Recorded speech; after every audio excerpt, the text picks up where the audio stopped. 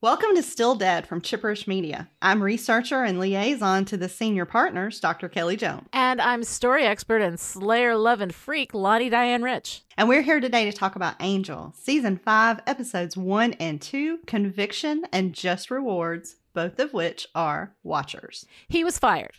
No, I'm sorry. He was set on fire. Let's just raise the stakes, and we don't need to talk about, fire.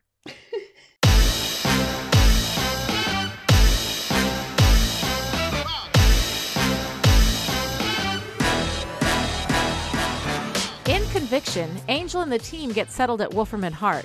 Angel in the big office with Harmony as his assistant, Wesley and Gunn with BFF offices next door to each other, Lauren in entertainment, and Fred running the science division with her assistant, Knox. And also a young girl named Eve as the liaison to the senior partners. The deal is this. They have to keep enough evil happy to keep Wolfram and Hart in business, but they can dispatch with, the evilest evil. First bad guy on deck, a son of a bitch named Corbin Fries, who is going to trial for a slew of horrible misdeeds and promises to unleash a bomb that will take out every living thing if he goes to jail. Fred works the problem in her shiny new lab that created the bomb in the first place. It's a biological weapon. The trick is they don't know how to fight it or where it is. Angel discovers that Fries put the bomb in his own son. Gross. Gunn goes to a lab and endures some horrible procedure that makes him into a new man, a new lawyer man. He walks into the courtroom just as Fries is about to be convicted and gets him off on a technicality. Now that they have time, Wesley and Fred work on deplaguing the kid. At the end of a long, demoralizing day, Angel feels hopeful. They'll figure out why Wolfram and Hart installed them all there and fight them off. He opens a package and an amulet falls out. From it, a body apparates, screaming in pain. It's Spike! And hello, Season 5! So glad we finally made it. Conviction aired on October 1st, 2003. It was written and directed by Joss Whedon. All right, Kelly Jones, here we are with the beginning of Season 5. And you know that moment? Like that moment when you go outside, it's fall and it's like the first crisp day and the air feels so clean and it's like a whole fresh start to a whole new year and you've got new pencils from all those back to school sales. That feeling is what I feel when we leave Season 4 and move into Season 5 on Angel. Yes. You just described my morning because today was the first day that it felt like fall here in St. Louis. And I had my little journal out and I wrote, I love it. I'm so glad to live in a world where there are Octobers, quoting Anne Shirley and Ellen Montgomery, because that's just the kind of girl I am. Oh, and I'm like, thank God we're in Season 5. Thank God we're in Season 5. All right, on the perfect happiness scale, with Stake This at 0 and Lost Your Soul at 6. Kelly, where are you with Season 5, Episode 1, Conviction? I gave this a 5. All right. Because the brand new Wolfram and Hart with Angel and Company at the helm, I am here for it. It's pretty cool. I love that we've got this game changer. I gave it a 5 too. I really enjoy this episode. I love the new setting, all the new challenges. Gunn in a suit, which by the way, hello. Harmony as Angel's assistant is amazing, and Spike's return. Oh my God, all of it. I love it, love it, love it. But it's a 5. Mm-hmm. Because I think I'm still moderating my expectations. There's some things in this that maybe aren't quite as great, but most of it is really, really good. For me, my moments of perfect happiness start, of course, with the game changer, which I absolutely love. As I said in our last episode, as we were finishing up Season 4, I love a game changer. The entire world is different. We're at Wolfram and Hart. There are new challenges. We got rid of Connor. Yes. Oh, yeah. Let's not forget that. I have to say that makes everything a little bit better. And I love how we've got this situation where they're all fishes out of water, except maybe Wesley, who is just now in a different room with different books. Yeah. Yeah, and it's just so great. And I love that we open with Angel trying to go back to helping the helpless, only to have his new job literally follow him. Yes. And the girl he saved is like, you run a law firm? I love when they call him Mr. Angel. Yeah, I know. It's so great. It's so great. And I really like this kind of ending note, I mean, this was a really hard first day at work, Yeah. But Angel ends with, Wolfram and Hart is a powerful weapon, and we'll figure out how to wield it. And then Wesley says, or kill ourselves with it. Right. I'm like, okay. Aw, I love Wesley. Mm-hmm. Yep. I also really love Gunn in this. Part of it that bothers me is the thing that we've always had a problem with Gunn is that we act like he's not smart. We act like he's just muscle, right? And we've kind of come back to this a number of times, and there hasn't been a whole lot of clarity as to, is it that Gunn thinks he's just muscle? Gunn thinks he isn't smart. And so he has some kind of like complex about it. We dealt with that in the episode with Gwen, recently, in which Gunn was also in a suit. So hello. And so, he goes into Wolfram and Hart, right? And he does feel out of place. He feels, and so he goes and he gets this legal brain installed. Like this new legal operating system installed in his brain. And I don't know, like, I guess Gunn has always been clever. Gunn has like come up with the solution that saves the day more than once. He's never been just muscle in action, like in the way that the show treats him. He's never been just muscle, and yet it feels like the show is saying, yes, that's exactly what he is. He's just muscle. So I don't know, it all felt a little bit weird to me, but in the end, game changer.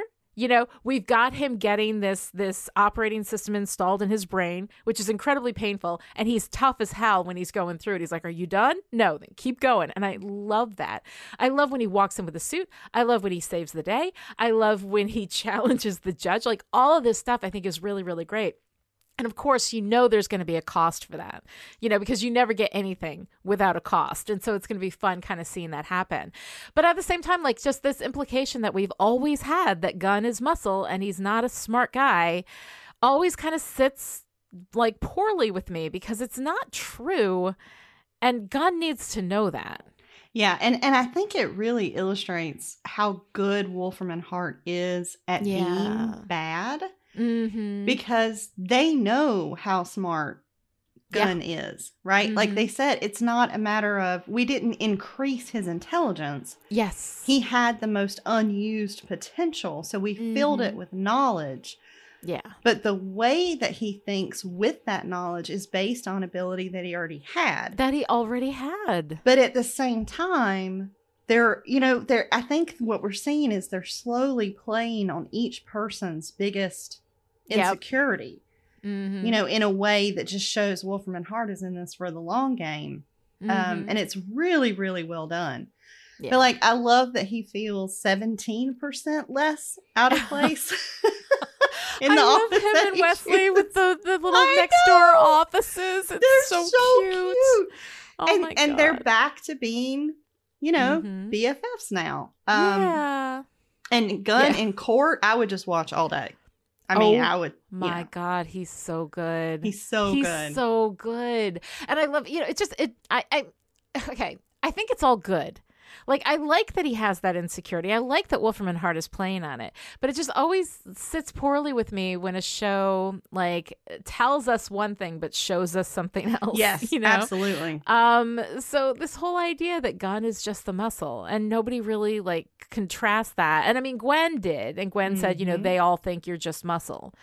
I don't know, like it's not right because he's so often and like all the time is the one with the solution, is the one who figures out what to do. Like, he's smart. He's always been smart. So I like that we've acknowledged that we've got that. I hate that he feels like he's not smart. Like he needs this lawyer, brain in order to like, be something better than what he was, or something that he perceives as better than what he was. So, I mean, I hate that because it makes me sad because Gunn's so amazing. Yeah. But yeah, it was really, really fun. And of course, I love the Gilbert and Sullivan thing. Yeah, I know. That was so cute. He was like, it's great for elocution. I'm like, yeah, it is. Elocution. Somebody has been, watching Aaron Sorkin, I think. Yep, absolutely. And I love this change in Gunn, right? Because in the last episode, he's the one who said to Lila, You know, why are you giving us your evil law firm? We ain't lawyers. Mm-hmm. And yet now he is. Yep. You know, and it's really, really crunchy. It gives him a new place crunchy. And it's more fish out of water, sort of. Yep. He may be the least out of water now out of all of them. Except Wesley, who's, you know, again, went from one room with books to another room with books. Like he's fine. Speaking of Wesley, I love the Angel and Wesley relationship.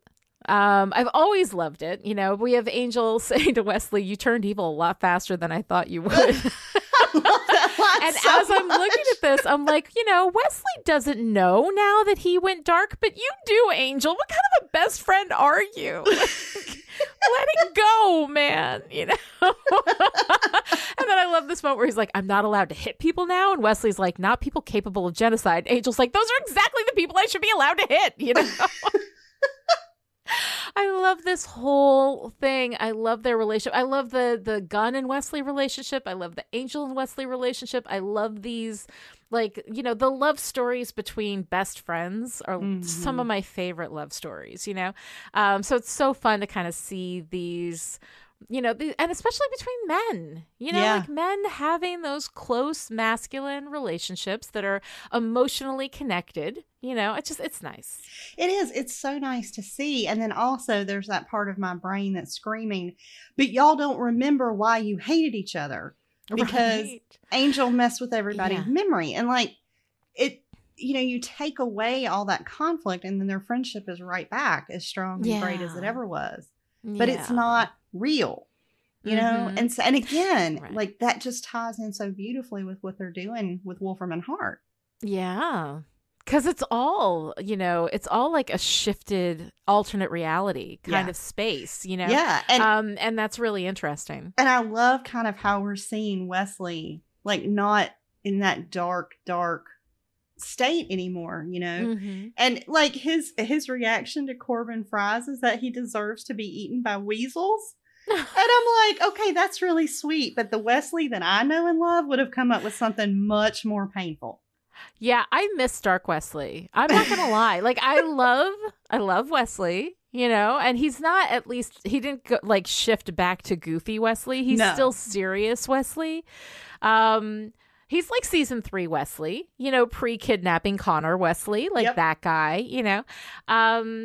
So I mean, you know, but I do like I love Dark Wesley, and then okay, I'm gonna get to that when we get to our research questions. I'll talk about that. I can't get into that discussion now because it's going to take us all on another lane. I love Harmony. Okay. Harmony almost makes up for no Lila. Harmony is so much fun. I love her. She's off the human blood. She's looking for a regular life, just a working girl in the city. And then I'm like, why? Like she doesn't have a chip in her head, right? She has no soul. She's a vampire. Why does she want to like work and be off human blood and like do why? I wondered if they put in a new company policy right away that any vampires that work there had to be off human blood. But why would she want to work there? She's a vampire. Vampires Lonnie, do great. They have the best dental benefits around. Come on. They're all evil here. They don't judge. I guess so. I guess if you're a vampire and you want to just have a regular paycheck and you don't want to have to like kill people and steal all their money and all that kind of stuff, then I guess. But Harmony doesn't want to live in the sewers. Harmony wants like a really nice apartment. Harmony's not a lair kind of girl. She's just figured it out, right? Yeah, she's got to have money to buy all those unicorns. I guess she does. And you know what? I don't even care because who cares? Because Harmony is the best. And I love her so much. I love her when she's trying to convince Angel not to fire her. And he's like, I said, kill you. And she's like, oh, well, you know, let's not quibble. It's just so freaking cute. I love Harmony so much. No, I love her too. And when she's, you know, trying to convince Angel to keep her and she's like, we keep the same hours. All right. Creatures of the night. Unite? It's so great. It's so great. It's so cute. Don't quibble. I'm strong. I'm quick. I'm incredibly sycophantic, if that means what that guy said. Oh my God. There's nothing about Harmony that is not delightful. And I love her. I think out of all the various Harmonies that we've had throughout the years, this is my favorite. Season 5 Angel Harmony is my Harmony. It's like everybody has their doctor, you know? Mm-hmm. I have my Harmony. Also, and I have to do this, Spike's back. I'm very excited about this. Everybody who listens to Still Pretty, the Buffy the Vampire Slayer podcast that I do with Noelle LaCroix, every time Spike shows up, I do that thing. Spike's back. And now he's back in season 4 as we're doing that over in Still Pretty. And he's back here in season 5 of Angel. And I'm just so delighted. It's just so much fun. I'm a little torn on it. Mm-hmm. You know, because on the one hand, you know, Spike, and it's always fun and exciting. I love James Marsters. But, you know, there is this argument that it takes away from his incredibly heroic death at the end of Buffy, which was a huge part. I mean, that ending was so powerful in a huge part because of the sacrifice that Spike made. And then to turn around and undo it is one of those kind of cheap things that could be really bad. But because they bring him back, but he is non-corporeal. Mm-hmm. You know, he is being threatened by being pulled into some other dimension. We've got all this stuff happening with him that is, I mean, of course, like, we don't know about that at the end of this episode, but in the next episode, we're going to see a little bit of that, of his disappearing. But there is a big challenge to him coming back. It's not like, oh, boom, snap your fingers and Spike's here and he's just the wisecracking sidekick vampire. Right. Like, he can't leave.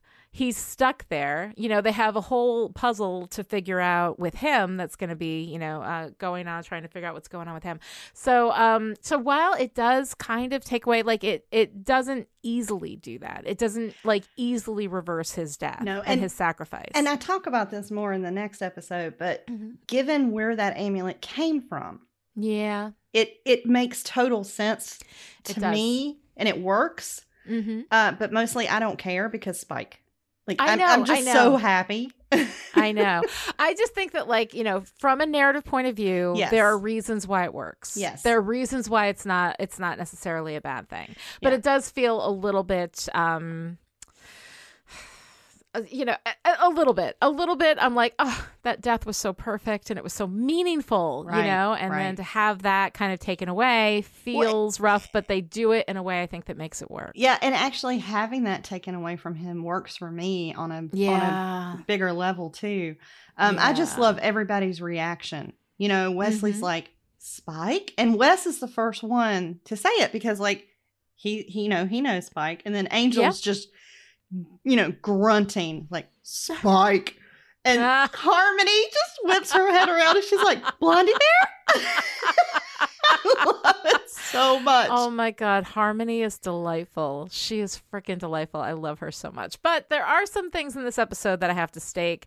And I have to say, Eve is number 1 with a bullet for me. I hate her. She is smug and annoying, and she is not as good as Lila. Why isn't it Lila? I mean, this should be Lila. I don't know what else Stephanie Romanoff was doing that she couldn't play this role, but it would have been so amazing if it was her, especially because Wesley wouldn't remember her. And oh God, it would be so great. Well, so Wesley would remember her. He just wouldn't remember sleeping with her. He wouldn't remember her. Yeah. You know? Yeah. I mean, it's weird, right? Like, when did that memory spell take effect? But research questions. Yeah. So I am probably stepping in dangerous ground here, but I actually like Eve. No, that's great. I do. Now, she's no Lila. I mean, she is no Lila. Yeah. But I do like her. I like how she comes in and says, I don't need to make an entrance. I need to make an impression. And I'm like, okay. Yeah. Yeah. And I like when she tosses, you know, Angel the apple. But I love the role as the liaison to the senior partners. Like, that's something they haven't done before. Yes. On the show. And I really, really like it. But my favorite, like, Eve interaction was with Wesley when she's explaining to them, you know, her role there. And he says, that's a pretty powerful position for a young woman. And Eve says, how exactly can you be sure I'm either of those things? I love that answer. Yeah. It is a good answer. It would have been so much better coming from Lila, though. But they know that Lila's not a liaison to the senior partners. I mean, I guess she could have become that. She could have been. Yeah. And having somebody as a liaison to the senior partners, like the role for Eve, is fine for me. I don't like the character at all. There's something about her that just every moment she's on screen just annoys me. And I don't know, maybe it's just me. Maybe it's just my personal reaction to like this actress in this role in this context. I don't know what it is. I every time I see her, it's like nails on a chalkboard for me. So it may just be a personal thing. If everybody else likes her, then that's great. Well, I don't know if everybody else likes her. And she, like I said, she's no Lila. But I do like her. I just think it was interesting. So like she knows about Connor. So we know her knowledge is real. But Angel and the team just accept her at her word. Like, how do they know that she actually works for the senior partners? And no one questions that? Yeah. Which I thought was kind of weird. I mean, I guess you'd expect it. That there'd have to be somebody talking to the senior partners. The senior partners would be part of it. And I mean, we've lost our connection to the powers that be with Cordelia, so no more visions. Yeah, right? That's true. So yeah, I don't know. I guess we need somebody connecting us to the senior partners. Yeah. I don't know. Well, we'll see. We'll see if my feelings for Eve stay positive as we move forward. But right now, I like her. We'll see. Well, I'm glad that you do. I can't stand her, so it's nice to have a positive, kind of counterpoint there. Okay, the other thing that I hate, and I hate it with my whole hate box, is Fred and Knox. Oh, I hate that too. I'm with you. Oh my God. I really I like Jonathan Woodward. Yeah. I like the actor. He did an episode of Firefly, did an episode of Buffy. He was in Conversations with Dead People over on Buffy in season 7. And so I like the actor a lot. And I think that he's really charming and very sweet. But I hate Knox in a couple of different ways. I hate the way the character's written. He's so like quietly, unassuming and, clearly working for evil. So, but like to be presented as just this sweet guy who's just working for the evil corporation. I mean, what are you going to do? Guy's got to make a living, right? And then the pairing with Fred, putting those two together, basically just so that we can create a division between Fred and Wesley, put like a love triangle in there. Because that worked so well the first time. Yeah, no, and it's I know. Knox, Yeah.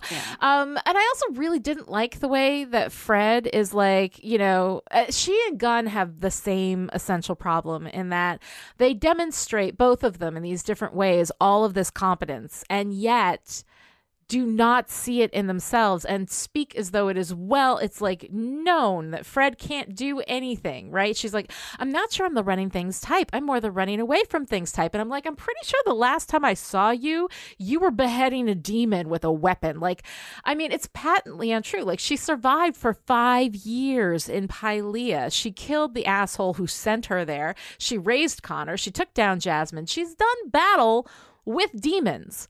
Like, she should know what she's capable of. And we just saw her take down Jasmine. Except she doesn't remember that. So depending on when that memory spell kicked in, she has no memory of killing the professor. She has no memory of raising Connor. She was doing something. She knows that she survived for 5 years in Pylea. Yeah, I mean, absolutely. She's got to know that. Yeah. But like, this is the thing that like, the way that they have Fred characterize herself, similar to the way that Gunn characterizes himself, the way that it's written, I'm not convinced that the writers don't know that it's not true, for both of them. True. And that's, I think, the thing that bothers me. It's not that either one of them would necessarily have that lack of confidence, but just that I'm not convinced that the writers aren't like, oh, no, she's a girl, despite the fact that they've written her as a really powerful, strong, capable woman. And I think that she would know that by now. Yeah, I would hope she would know that by now. Yeah.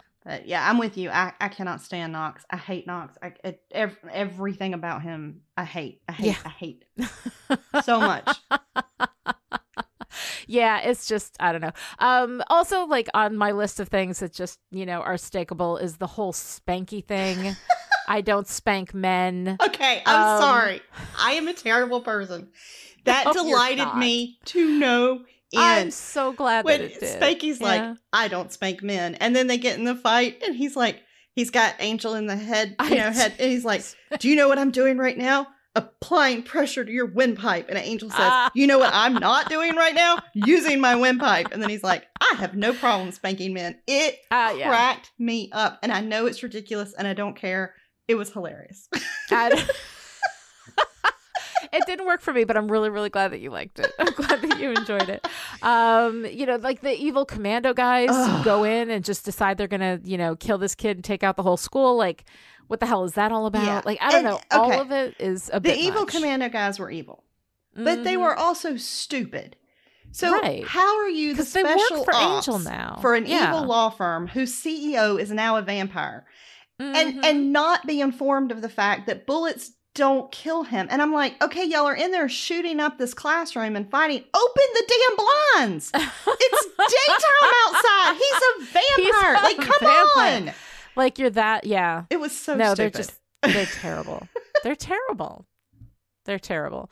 All right. So yeah, the evil commando guys just were they were basically like a straw man antagonist just to provide conflict, and they didn't really work. All right. So that brings us into research mode. And of course, my big question is, okay, we know that Connor was removed from the story, right? So everything from Darla's pregnancy has been, anything that had anything to do with that whole central has been gone and presumably replaced with other memories of other people helping the helpless or whatever. I don't know. So without Connor, Dark Wesley is gone, which, by the way, I don't think so. Bring Dark Wesley back. So what happened with him and Fred? Yeah. What happened with Fred and Gunn? Angel was never underwater. He never took away Justine's bucket. His throat was never slashed. He never slept with Lila. Did they take Lila away from Wesley? Like this whole thing. Does he still have the signed dollar bill in his wallet? His scar is gone.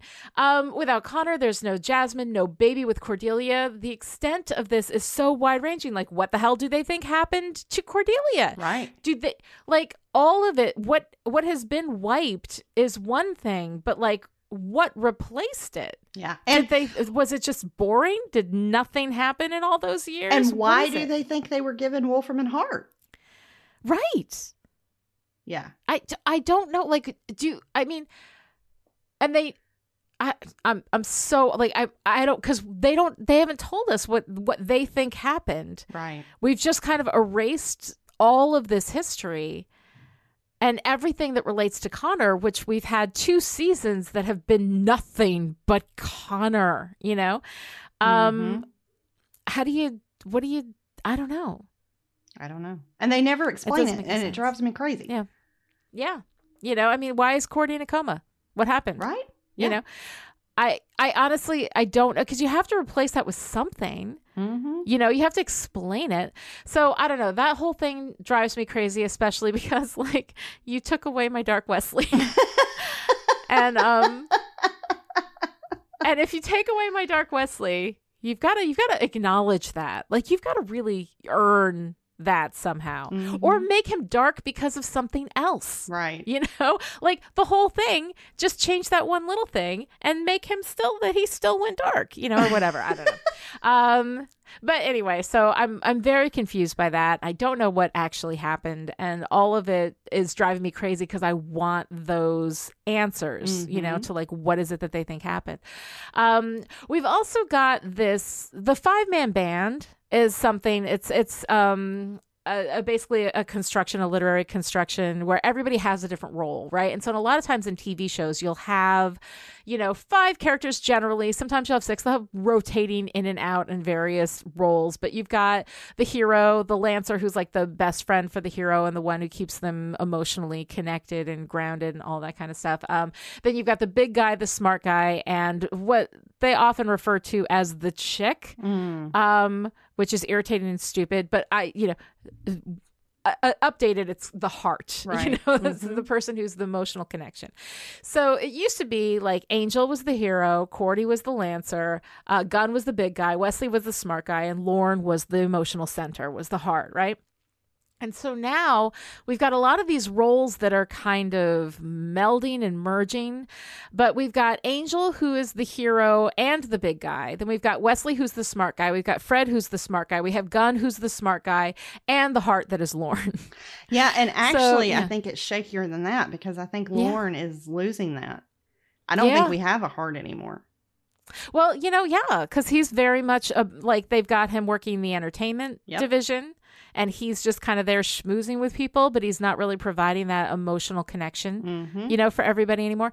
So, so we had a really nice 5-man band, and now it feels a little shakier, like the roles are shakier for what's going on. I mean, I really like what we're doing in that we've changed everything up, but we're kind of missing some of that. And maybe that's a good thing.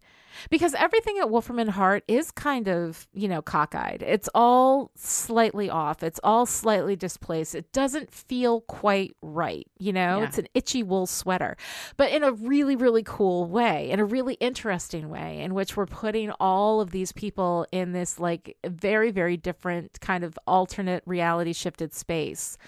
So I kind of love it. And I don't mind that we've sort of lost the tightness of the roles in the 5-man band that we had. Yeah. Yeah.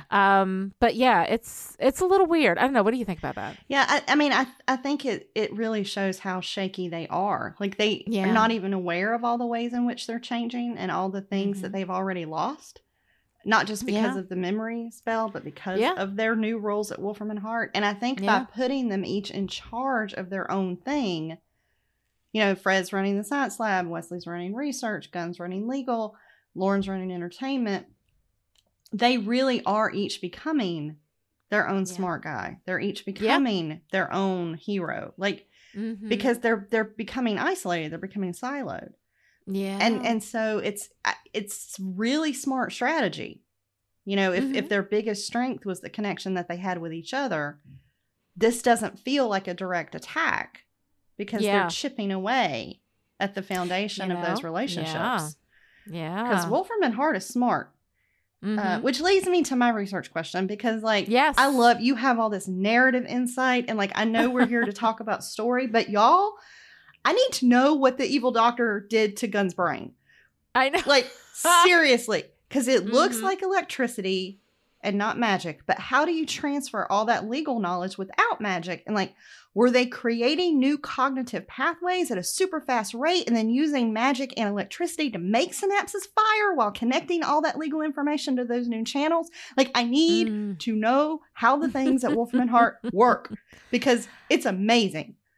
It is. It's kind of fascinating. I mean, it really is if you think of the brain as a quantum computer, then maybe they had some kind of ability to download a new operating system into that quantum computer. And it does, it's crazy how painful it was. Yeah. That you could tell, Gunn's tough, and that was obviously taking a lot out of him, although he looked damn good at the end of it. Yes, he did. And it was, very Matrix and Neo, suit, man. Download the Harvard legal curriculum. But I'm I need to know how that works. No, it's pretty cool. And that's pretty cool. Then my last question is actually a narrative question because at the end of this, so they, they're beginning at Wolfram and Hart. They have their first case, and it's basically a father, a son, and a bomb. So there's nothing like a mystical bomb to add stress, and timeline to this case, but it has to remind Angel of Connor. Oh, of course. And he can't share that with anybody. No. He can't talk about that. And then you've got this poor kid with his evil father, ruining his life. So they're hitting all of Angel's pain points. And I'm like, that cannot be a coincidence. Yeah. So is this one more way that Wolfram and Hart is working behind the scenes to tear Angel apart in ways that Angel just can't see? Right. I don't know. But I thought it was just really interesting. I mean, I think that it was deliberately written that way to specifically, specifically trigger Angel in that way. And it's a really interesting choice to make that, Connor was, had strapped bombs to everybody, right? And had made that choice. But this kid was having essentially a bomb inserted inside of him by his father. And I think that Angel, when you think about as a parent, the way that everything that happens with the kid. I mean, I don't know about you. Well, yeah, I do, because we've had this conversation. But like the first thought whenever anything happens with the kid, if it's a good thing, you're never like, oh, that was me. Right? Oh, no, but never. Whenever there's a bad thing, you're like, okay, how is this my fault? Exactly. What did I do to make this happen? So Angel, when all that stuff was happening with Connor, and Connor was, had the bombs and all that kind of stuff, clearly, like, you always feel like it's your fault. Yep. So he would clearly feel like that was his fault. And then here is this guy who's actually literally doing it.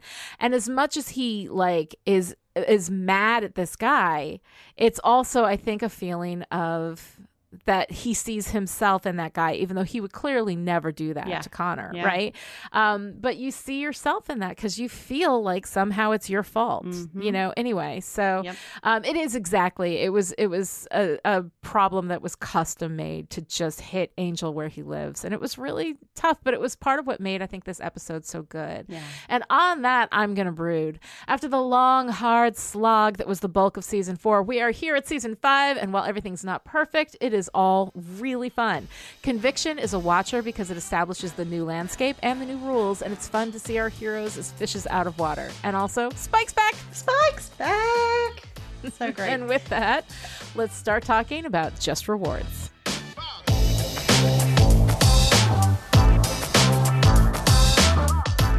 In Just Rewards, Spike is back, still dead and still ensouled. Not quite a ghost, but close enough to feel the pull between this world and the hell that's waiting for him.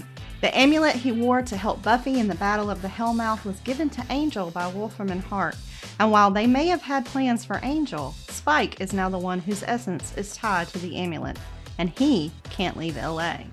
While hoping that Fred can find the answers he needs, Spike haunts Angel as he makes changes at Wolfram and Hart, including the dismantlement of the Interment Acquisitions Division, which infuriates one of their clients, Magnus Hainsley, a rich, powerful necromancer who relies on Wolfram and Hart's grave robbing to supply the bodies he needs for his work. After Hainsley kills a Wolfram and Hart lawyer, Angel goes to confront him, with Spike in tow as his wisecracking ghost sidekick. Hainsley offers Spike a deal: betray Angel, and Hainsley will install Spike in Angel's body. Spike appears to double-cross Angel, but really Angel and Spike work together to double-cross Hainsley. All's well that ends well for Angel and team, minus a lawyer and a very wealthy client, but things look grim for Spike as he continues to feel the pull of hell and begs Fred to save him. Just Rewards aired on October 8th, 2003. It was directed by James A. Contner and written by David Fury, with teleplay by David Fury and Ben Edlund. Okay, Dr. Jones, Just Rewards. It's a good episode. Yes. Oh my God, I love season 5 so much. Good. It's so much. All right, on the perfect happiness scale, with Stake This at 0 and Lost Your Soul at 6, where are you with Just Rewards? Baby, it's Spike. My soul is gone. Gone, baby, gone. I gave this a perfect 6 because Spike. But no, really, I love this episode for some real comparison contrast. Like, this opens up a huge playing field of Angel versus Spike and what it means to be an ensouled vampire. And I love it. And we have snark, and we have depth, and we have research questions. And I love the Spike-Angel relationship. So buckle in for many moments of perfect happiness, because I got a lot. I know, it's so good. I give it a 5. Mm-hmm. I give it a 5. And I have to, you know how I feel about Spike, right? You know how I am about Spike. I love having Spike back. I love that they didn't make it an easy return, that it wasn't just like, oh, here's Spike and he's just going to hang out and bother Angel and it's going to be funny. Like, they're actually making it a struggle, and he's getting pulled into this other place. He's shifting in and out of reality. He's non-corporeal. And I mean, my God, if there's anything about Spike, it's that he experiences the world through his body and his physicality. And to take that away from him, oh my God, like, that's, I mean, the only thing that kept him going when he had the chip installed was that he could at least do violence to demons, you know? So like, a Spike who is unable to have sex, to, you know, fight demons, fight something, to do violence, eat like, buffalo wings, eat buffalo wings, play kitten poker, like a Spike who can't do any of those things. Like, that is, there's a price to be paid, you know? Like, he comes back, but there's a price to be paid, and there's more to this story. The fact that he came back through the amulet, I think, is a big deal. The fact that had, that was clearly intended for Angel, but then ended up with Spike, I think is really nice and really interesting. What were their plans for that, right? So all of this stuff I think is great. But when it comes right down to it, these misleads of, Spike's betraying Angel, because here's the thing. I dock a point from Gryffindor for this because the thing is that, like, the mislead, when Spike and Angel, we have Spike and Angel having the discussion, and Spike's like, just kill me, just bring me out and kill me, and all this kind of stuff. They're having that conversation, right?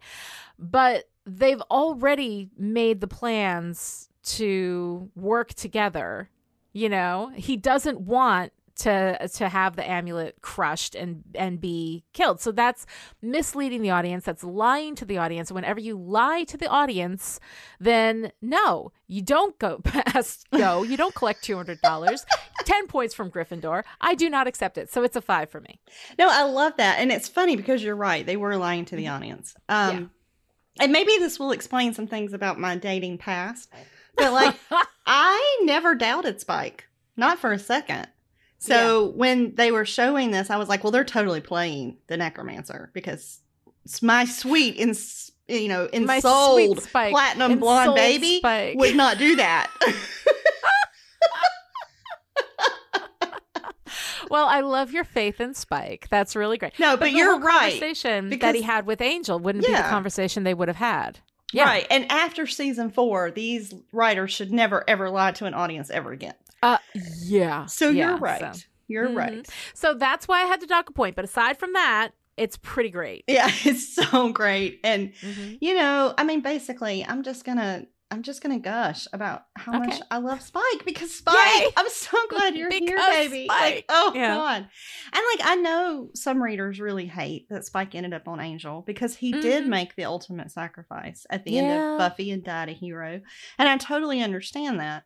But this amulet came from Wolfram and Hart, and nothing that comes from them works the way you think it might. Right. And the, especially when we're looking at Spike and Angel and kind of their paths, right? Of soulless and souled, and what they're both aiming for and what has been taken from each of them. I really think it works. Yeah. Plus mostly I just love having him on season 5. And I love that his first concern is Buffy. Of course. And then of course Harmony's reaction to that when she's like, you and the Slayer. It's so great. And then Spike is just like, I must be in hell. It's so perfect. And Spike is also, in a lot of ways, emotionally healthier than Angel when it comes to self-care and self-compassion and self-forgiveness. Because he's like, you would think that saving the sodding world would be enough to earn me a rest, Right. And then when he disappears, he's just like, oh, balls. And I love him haunting Angel more than I can even begin to describe. He's like the most annoying little brother in the world, except that's not really the right relationship, but still. But I also love, too, is you're talking about, Spike being so much better at self-care, and, forgiving himself. And he says, I'm not you. I don't give a piss about atonement or destiny, And I like that about Spike. That, Angel, I like a lot about Angel. And I'm not going to say that the, Byronic brooding on the moors thing doesn't work a little bit. It works for him a little bit. After a while, it gets really annoying, though, because it's like, you're doing good and you're trying to do good. And if nothing we do matters, then all that matters is what we do, and et cetera, et cetera, et cetera. Right. It's good stuff. There's good philosophical, crunchy stuff going on there with Angel's need for atonement and redemption. But I like that Spike is living in the moment. And he's like, right now, I'm not hurting anybody. I'm not doing anything. Also, Spike kind of has it. Right. I mean, there's this whole thing about, you're being possessed by a demon. Right. And we've had this discussion a million times about, why is it that when Xander, gets possessed by a hyena, nothing he does, is, granted, he didn't, eat the principal. he wasn't involved in that. But like he did a lot of other bad stuff, Yeah. you know?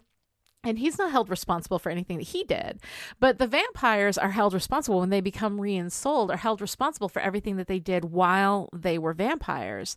And I mean, I understand that to a certain degree because there is a mix of the human that was and the vampire that is, and that can be, you know, confusing and definitely something that I think would give you, you know, would make somebody feel terrible, you know, about everything that they did. And to what level were they complicit in that? And we've gone through this, you know, we've gone around this mulberry bush with Angel a number of times, probably to best effect in the Buffy season 3 episode Amends. You know, it's not the monster in me that needs killing, Buffy, it's the man, you know. So there's a lot of really, really good stuff that comes from Angel, you know, being so Byronic, you know. But I like the contrast with Spike and the way that he doesn't do that to himself, that he doesn't fall into that trap, that he's not tormenting himself, because what is the point? I don't give a piss about atonement or destiny. Right. You know? Right. I like that. I do too. I like it a lot. And I love that we get so many different sides of Spike, because like what you were talking about with the 5-man band, Spike is almost the heart in this episode. He's the one telling Angel, you know, you are kidding yourself if you think working for Wolfram and Hart is in any way, shape, or form on the side of good. Right. You know, and he, he's so funny. He's just so damn funny. When he's in Angel's office and Angel's like, I'm in a meeting, Spike. And Spike says, oh, I'm sorry. I didn't care. Like, and him popping up in Angel's cars. Like, I love it so much. And I love that Angel just happened to forget to mention to his friends that Spike also has a soul. Like, I didn't think it was important. I didn't think it was a big deal. But kind of. Well, everybody's getting a soul now. Right? Like, I did it I wore it better. Like, come on. I had a soul before having a soul was cool. I know. But, you know, and we get so much humor, and we get this great relationship with Spike and Angel. Yeah. But then at the end, you know, when Spike goes to Fred and says, I know what's down there and where it's going to take me. It's not the place heroes go. It's the other one, full of fire and torment, and it's happening, and I'm terrified. Help me.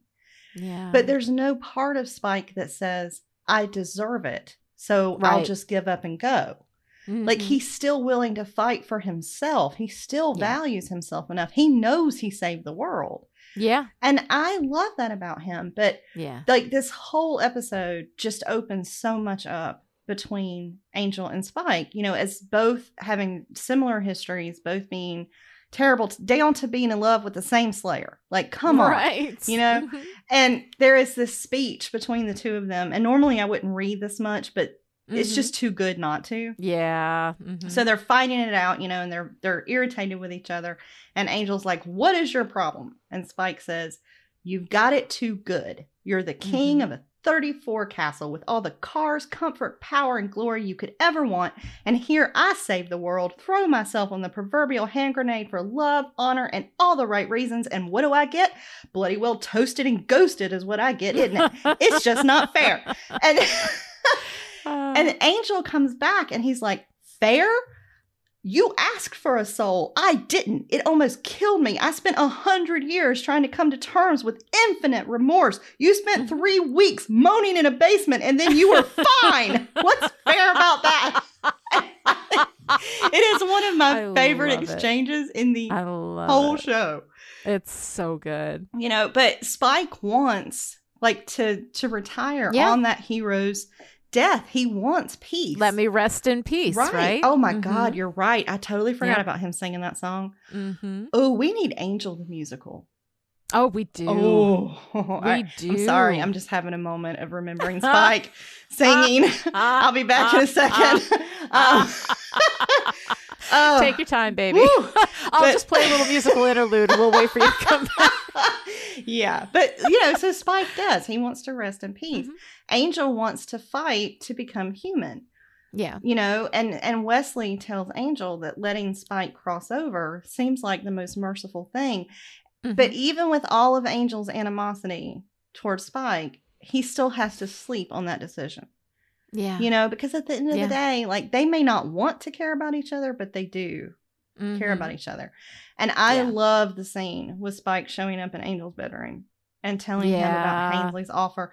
And now he's insisting that he's good the way that he always used to insist that he was evil. And it's so great, you know? Yeah. It's so great. And even though they're putting on this scene in the graveyard for Hainsley, when Spike says to Angel, I'm glad it's you finally doing me in. It feels right, you being my grandsire and all. Circle of death. So I love it. Good. We just got such great Spike. He's fantastic. But we also get such great Gunn. And I love the fact, I love it more than I can say, that his legal knowledge includes the demon laws from every dimension as well. Oh, hell yeah. Because, oh my God, you talk about a holistic curriculum and like, yes, that is done right. It just made me so happy. I love you. And I was like, hell yeah. Yes. You don't just limit yourself to your own culture or dimension. Like, hell yeah, you globally gather, you know, customs and laws. Like, oh my God, I loved it so much. And the Gunn voodoo doll down to the striped suit was so great. And then, you know, when Angel goes after Hainsley, Gunn is the one who says, I know how to hurt him. We're going after his money. Which was, oh God, it was so fantastic. So good. And I really liked Hainsley. I really liked him as a villain. I love when he laughs at Angel and says, you brought a ghost as your backup. But if you, like, at the core of that is a story of vampires versus necromancer. And necromancer has control over the dead, and a vampire is dead. So, like, I loved that. I thought it was fantastic. You know, and I loved when Hainsley said, I'll sue you to hell. And Angel said, good luck, we're your lawyers. And then Spike's right behind him, like, that's how you're going to fight the forces of evil now? Call the IRS. Hello, IRS. Could you fight my battles for me? Like, it's just so perfect. Oh, my God. And now we know what happened to Cordelia's knives. Because Hainsley's butler has got them. Well, they had to go somewhere. I mean, at somebody has sale, to be grabbing a knife at every opportunity. I was like, okay, well, now we know what happened to the cutlery. And I really liked Hainsley. Like, he was a very believable necromancer. And I liked his line, you know, and the dead shall rise just because I say so. No. I love the whole thing. I mean, I love the idea of a necromancer, somebody who commands the dead and these vampires who are dead. The idea of that this has never like occurred to anybody before this episode is beyond, because it's so great. It's such a great idea. And I love the way that, you know, Spike is like, no, Hainsley was dead from the moment he hit the ground. I just had to get a few licks in. I just had to get a few licks in while I could. Because Spike needs to be corporeal. He needs to fight, you know? And, you know, when Angel sliced the head off and there's Spike's head coming out of Hainsley's body, it was just, I loved all of that whole thing, and this controlling of the dead, and, you know, having a ghost there as your backup. Like, the whole thing was so great. And the idea of calling the IRS, you know?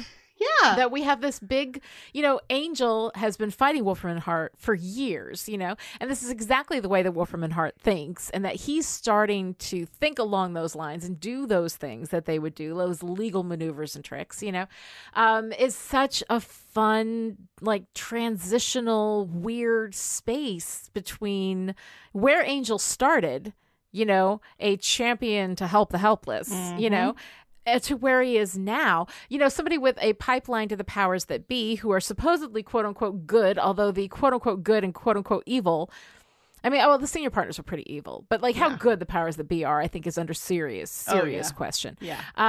You know, so we've got these like fight, but he has no more powers that be. He lost his connection to the powers that be. Now he's connected to the senior partners. It is such a fun transitional space, you know, for all of this to be happening, and then to see Angel, you know, working those kinds of angles, you know, on these clients. It's so fun, and it's just a little uncomfortable. Yeah. You know, just a little bit. But it's a nice kind of discomfort. It's a narratively earned kind of discomfort, and I kind of love it. Kind of like the discomfort you feel when a necromancer puts your soul into someone else's body. I guess so, yeah. And that reminds me, Lonnie, this episode of Still Dead is brought to you by StillPrettyDeadNecromancy.com, the supernatural makeover extravaganza. Want to star in an afterlife version of What Not to Wear? Pass as people and move solid objects? Can you afford more than the average demon? If so, StillPrettyDeadNecromancy.com can transfer your soul into the corpse of your dreams. You could go for something older or more distinguished, but just for a few grand more, you can go with something pretty. Aww. And I suppose we all do in the end. Go to StillPrettyDeadNecromancy.com and use the code WISECRACK to get your 10% discount today. Or instead, you could take the dollars you might spend on, a new body and give it directly to Chipperish Media so we can keep making the great podcast you love. Visit patreon.com/Chipperish to find out more. Oh my God, I love when you do those. I just wish when that demon was like, in the end, I went with pretty. And I was like, please say it. Please say it. Pretty. Just say the words. But he didn't. Aww. And I was very sad. But anyway, okay, so there's so much delight. But I did have 3 things to stake. Mm-hmm. 2 of which are just personal stakes. Yes. One of which I deeply, deeply hold against the show. Yes. Okay. The more I talk about this, the more I'm questioning my 6. But I don't care. I would watch this episode again right now. It's a great episode. It's fine. It really I'm is, leaving yeah. it. Mm-hmm. But buckets are for taking away, not for bloody remains. Like... This is not okay. Yeah. So Angel shuts down the grave robbing department, and sends that poor baby lawyer out to tell. That poor baby lawyer. The poor baby lawyer to tell Hainsley. And the lawyer comes back in bloody buckets and yuck and gross. Ugh. And then Harmony is like, oh, bucket, oh, lawyer. And I'm like, no, that is not how we play with buckets on the show. Like, no. And then Hainsley's showroom. Mm-hmm. So, I don't know that we've ever had, the chance to have this conversation. Mm-hmm. But I am irrationally afraid and completely creeped out by wax figures of people. Really? I don't think I knew that about you.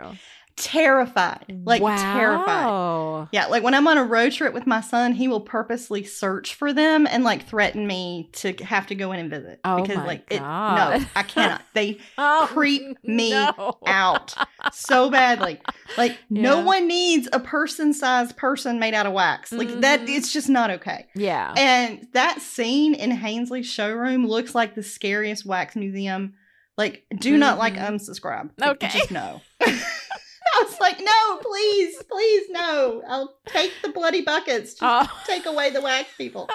But then the thing that I really, really will stake, because this is not okay in any way, shape, or form, is Spike when he's, and he's acting for Hainsley, but still. He's threatening Angel, I'm going to take your body and I'm going to go back to Wolfram and Hart. I'm going to do all this stuff. And maybe I'll have a go at that Fred. Uh-huh. And I was like, okay, stop. Right. We don't need this bullshit. I am so sick of it. Yeah. Can we just leave Fred alone? Mm-hmm. This is not okay. And Spike's almost every interaction with her feels wrong to me. There's something predatory about it. Mm-hmm. I don't like it. I like him calling her the science queen. Yep. I like it when he finally turns that shit off and just tells her how scared he is. When he's vulnerable with her, absolutely. Yeah. Mm-hmm. But I was just so... But the way he treats her and talks to her and is around her is creepy and predatory. And I know he's a vampire, but he also has a soul now, and we know who Spike is. You know?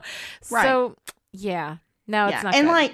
Spike has learned his lesson about predatory behavior around women. I would think so. So it's especially even wronger coming from Spike. It just infuriated me to no end. Yeah. But that was it. That's all the staking I got. Not a lot to stake in this one. Not a lot to stake. But there are research questions. Mm-hmm. Okay, so we have the amulet. Yes. I have so many questions. So the battle of the Hellmouth and Sunnydale when Spike saved the world was 19 days ago. Yes. And I'm like, did I miss a significance to the number 19? Is there something about that? Wonder, yeah. You know, because why not 3 weeks ago? Right. Or 3 months ago, because that was at the end of last season, and now we're in the new season. Yeah. That's about 3 to 4 months. So, but specifically 19 days ago. So I feel like there's something there. Yeah. You know, that should have meaning, but I don't know what it is. And so, you know, Spike's essence is held in that amulet, so he's tied to it. Who mailed it back to Wolfram and Hart? And since Wolfram and Hart gave it to Angel, like, what were their plans for him? Even Hainsley knows that the senior partners have plans for Angel. And so then I started wondering, is Hainsley connected? Because when we see him doing the necromancy work, he has this pinky ring. And I was like, all right, is that pinky ring decorative or magical? Ooh, interesting. Is there like a whole series of magical jewelry like in a vault somewhere at Wolfram and Hart? Maybe. I don't know. Maybe. I don't know. It's very intriguing and it's never explained to my satisfaction. Yeah. So then I'm wondering about the Shanshu prophecy, right? Yeah. So it talks about a vampire with a soul becoming human. Right. Does it refer to Angel or Spike? Well, that is now a question, you know, right? And I don't think we're going to have an answer for that. No, and I love the parallel that we get to this and Buffy with the Slayer, because it's supposed to be one girl in all the world. And then for a long time, we had Buffy and Faith. Yeah. And you had all of the conflict that came from that. And so now we were supposed to have one vampire in all the world with a soul, and we have two. Yeah. So the whole thing is just fascinating to me. But also, if there's something that you can do that's a worthy enough atonement to become human and have a soul, Spike literally saved the world, and yet he's being sucked into hell. Sacrificed his life to save the world, right? Like, what more could he possibly have done?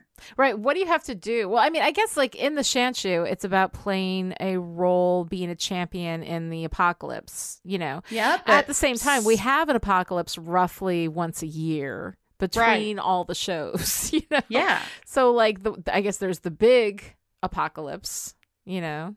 Yeah. But I don't know. But the biggest research question this episode opened for me was the difference between choice and control. Because for 4 full seasons now, we've talked about the power of choice. Yeah. On Angel. And one of the first things that Spike says to him is, "You think you're in control here? You're no more in control than I am." You know, talking about how Spike doesn't have a body and can't move, but Angel has this illusion, you know, of control.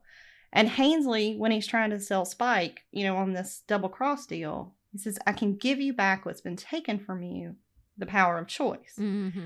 And, you know, Spike tells Angel, "I can't live like this, being useless, being nothing." You know, he can't act. He can't make any choices. And then Hainsley comes back and says, all any of us really wants is control.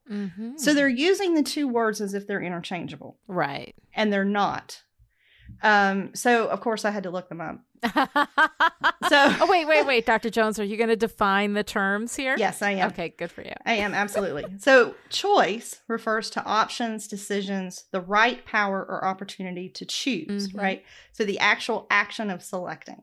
Yes. And it comes from the Middle English choice, chois, which actually started out as to perceive and then to choose, right? Yes. But control is the act or power of controlling, regulation, domination, or command. It comes from the late Middle English. And this I thought was fascinating, and I did not know this. So it comes from a verb, which basically means to check or verify accounts. Ooh. Especially specifically from the Latin, having a duplicate record or the copy of a roll. Wow. And so you have like these characters who have valued choice. Like choice has been their driving factor for 4 seasons. Now they're working for a law firm that is essentially a control mechanism. And so I think it's very slippery ground for them to lose sight of the difference between these two things. And the way that they kind of painted these broad strokes with Hainsley, I thought was brilliant, because Hainsley offers freedom and choice, but what he really gives is control. Mm-hmm. He has control over the dead who have no choice in the matter. Right. And I'm like, okay, maybe Angel and the team have the illusion of choice because they made the choice to take over Wolfram and Hart, but how much control have they actually conceded without realizing it? Mm-hmm. Well, because any one person having control will eliminate somebody else's choice. Exactly. Yeah. So I don't have the answers to that. I loved how much there was to get out of this episode and how many questions it raises. Yeah. Yeah, it's a good one. It is. So on that, I'll brood. Just Rewards is a watcher because Spike. Spike is trapped between worlds and being pulled into hell, and we are reminded once again that the senior partners have plans for Angel. All right, I love it. Because Spike. All right. Because Spike. All right, Kelly. Mm-hmm. What is making you still thirsty this week? Oh, I'm sorry. Did we have J. August Richards as a supernatural lawyer? We did. Decked out in a fine suit and all the confidence and knowledge in the world, because I think the defense has learned how to swim and we are all still thirsty. Hallelujah. Heartily co-signed. Absolutely. All right. So what's your favorite part? Oh, God, Spike and Angel, with all of their love and hate, intention and care and disdain and envy for each other. But I swear to God, Angel looking at Spike and saying, I spent 100 years trying to come to terms with infinite remorse. You spent 3 weeks moaning in a basement. You were fine. And you were fine. You were fine. One of my favorite things ever. Oh, my God, I love it. What about you? What was your favorite part? You know, well, of course, everything's Spike, but specifically that moment with Fred at the end. Yeah. You know, when he is completely open and vulnerable with her and not putting on airs and not pretending to have more control than he does, not pretending to be tougher than he is. He's terrified. The only other time that Spike has ever admitted to being terrified was with Buffy. Yeah. So yeah, it's a really, really great moment. And I love seeing that from Spike and James Marsters in his portrayal of Spike. It's just so freaking good. It is. It was so good. We had 2 good episodes and it feels like Christmas. I know. It's so wonderful. I love it. To join in this discussion on Twitter, follow me at Lonnie Diane Rich and Kelly at Dr. Kelly Jones and use the hashtag StillDead. Still Dead and everything Chipperish Media produces is made free and ad-free by the generous patrons who support us to the tune of $1 a month or more and make it possible for us to fight the evil of the world from inside the belly of the beast. Visit patreon.com/Chipperish to find out more. This episode of Still Dead was brought to you by the Chipperish Media producers who support us on Patreon at the power producer level. These people are the reason Still Dead is coming to you free and ad-free right now. So thank you to our October producers, Jonathan, Noel, Kristen, Alyssa, Alice, Erica, Shelley, Abigail, and Sarah. And this week's special message for our power producers. You have reached ritual sacrifice. For goats, press 1, or say goats to sacrifice a loved one or a pet. Press the pound key. Visit patreon.com/Chipperish to find out how you too can become a Still Dead producer. Other ways to show your support: write a great review on Apple Podcasts, tell your friends about the show, or align your furniture the wrong way and suddenly catch fire, or turn into a pudding. And to say thanks to our rogue demon hunters who take the time to write reviews, we turn to the first prophecy scroll of season 5. I'm writing these in reverse chronological order, so post your review and you'll hear your prophecy soon.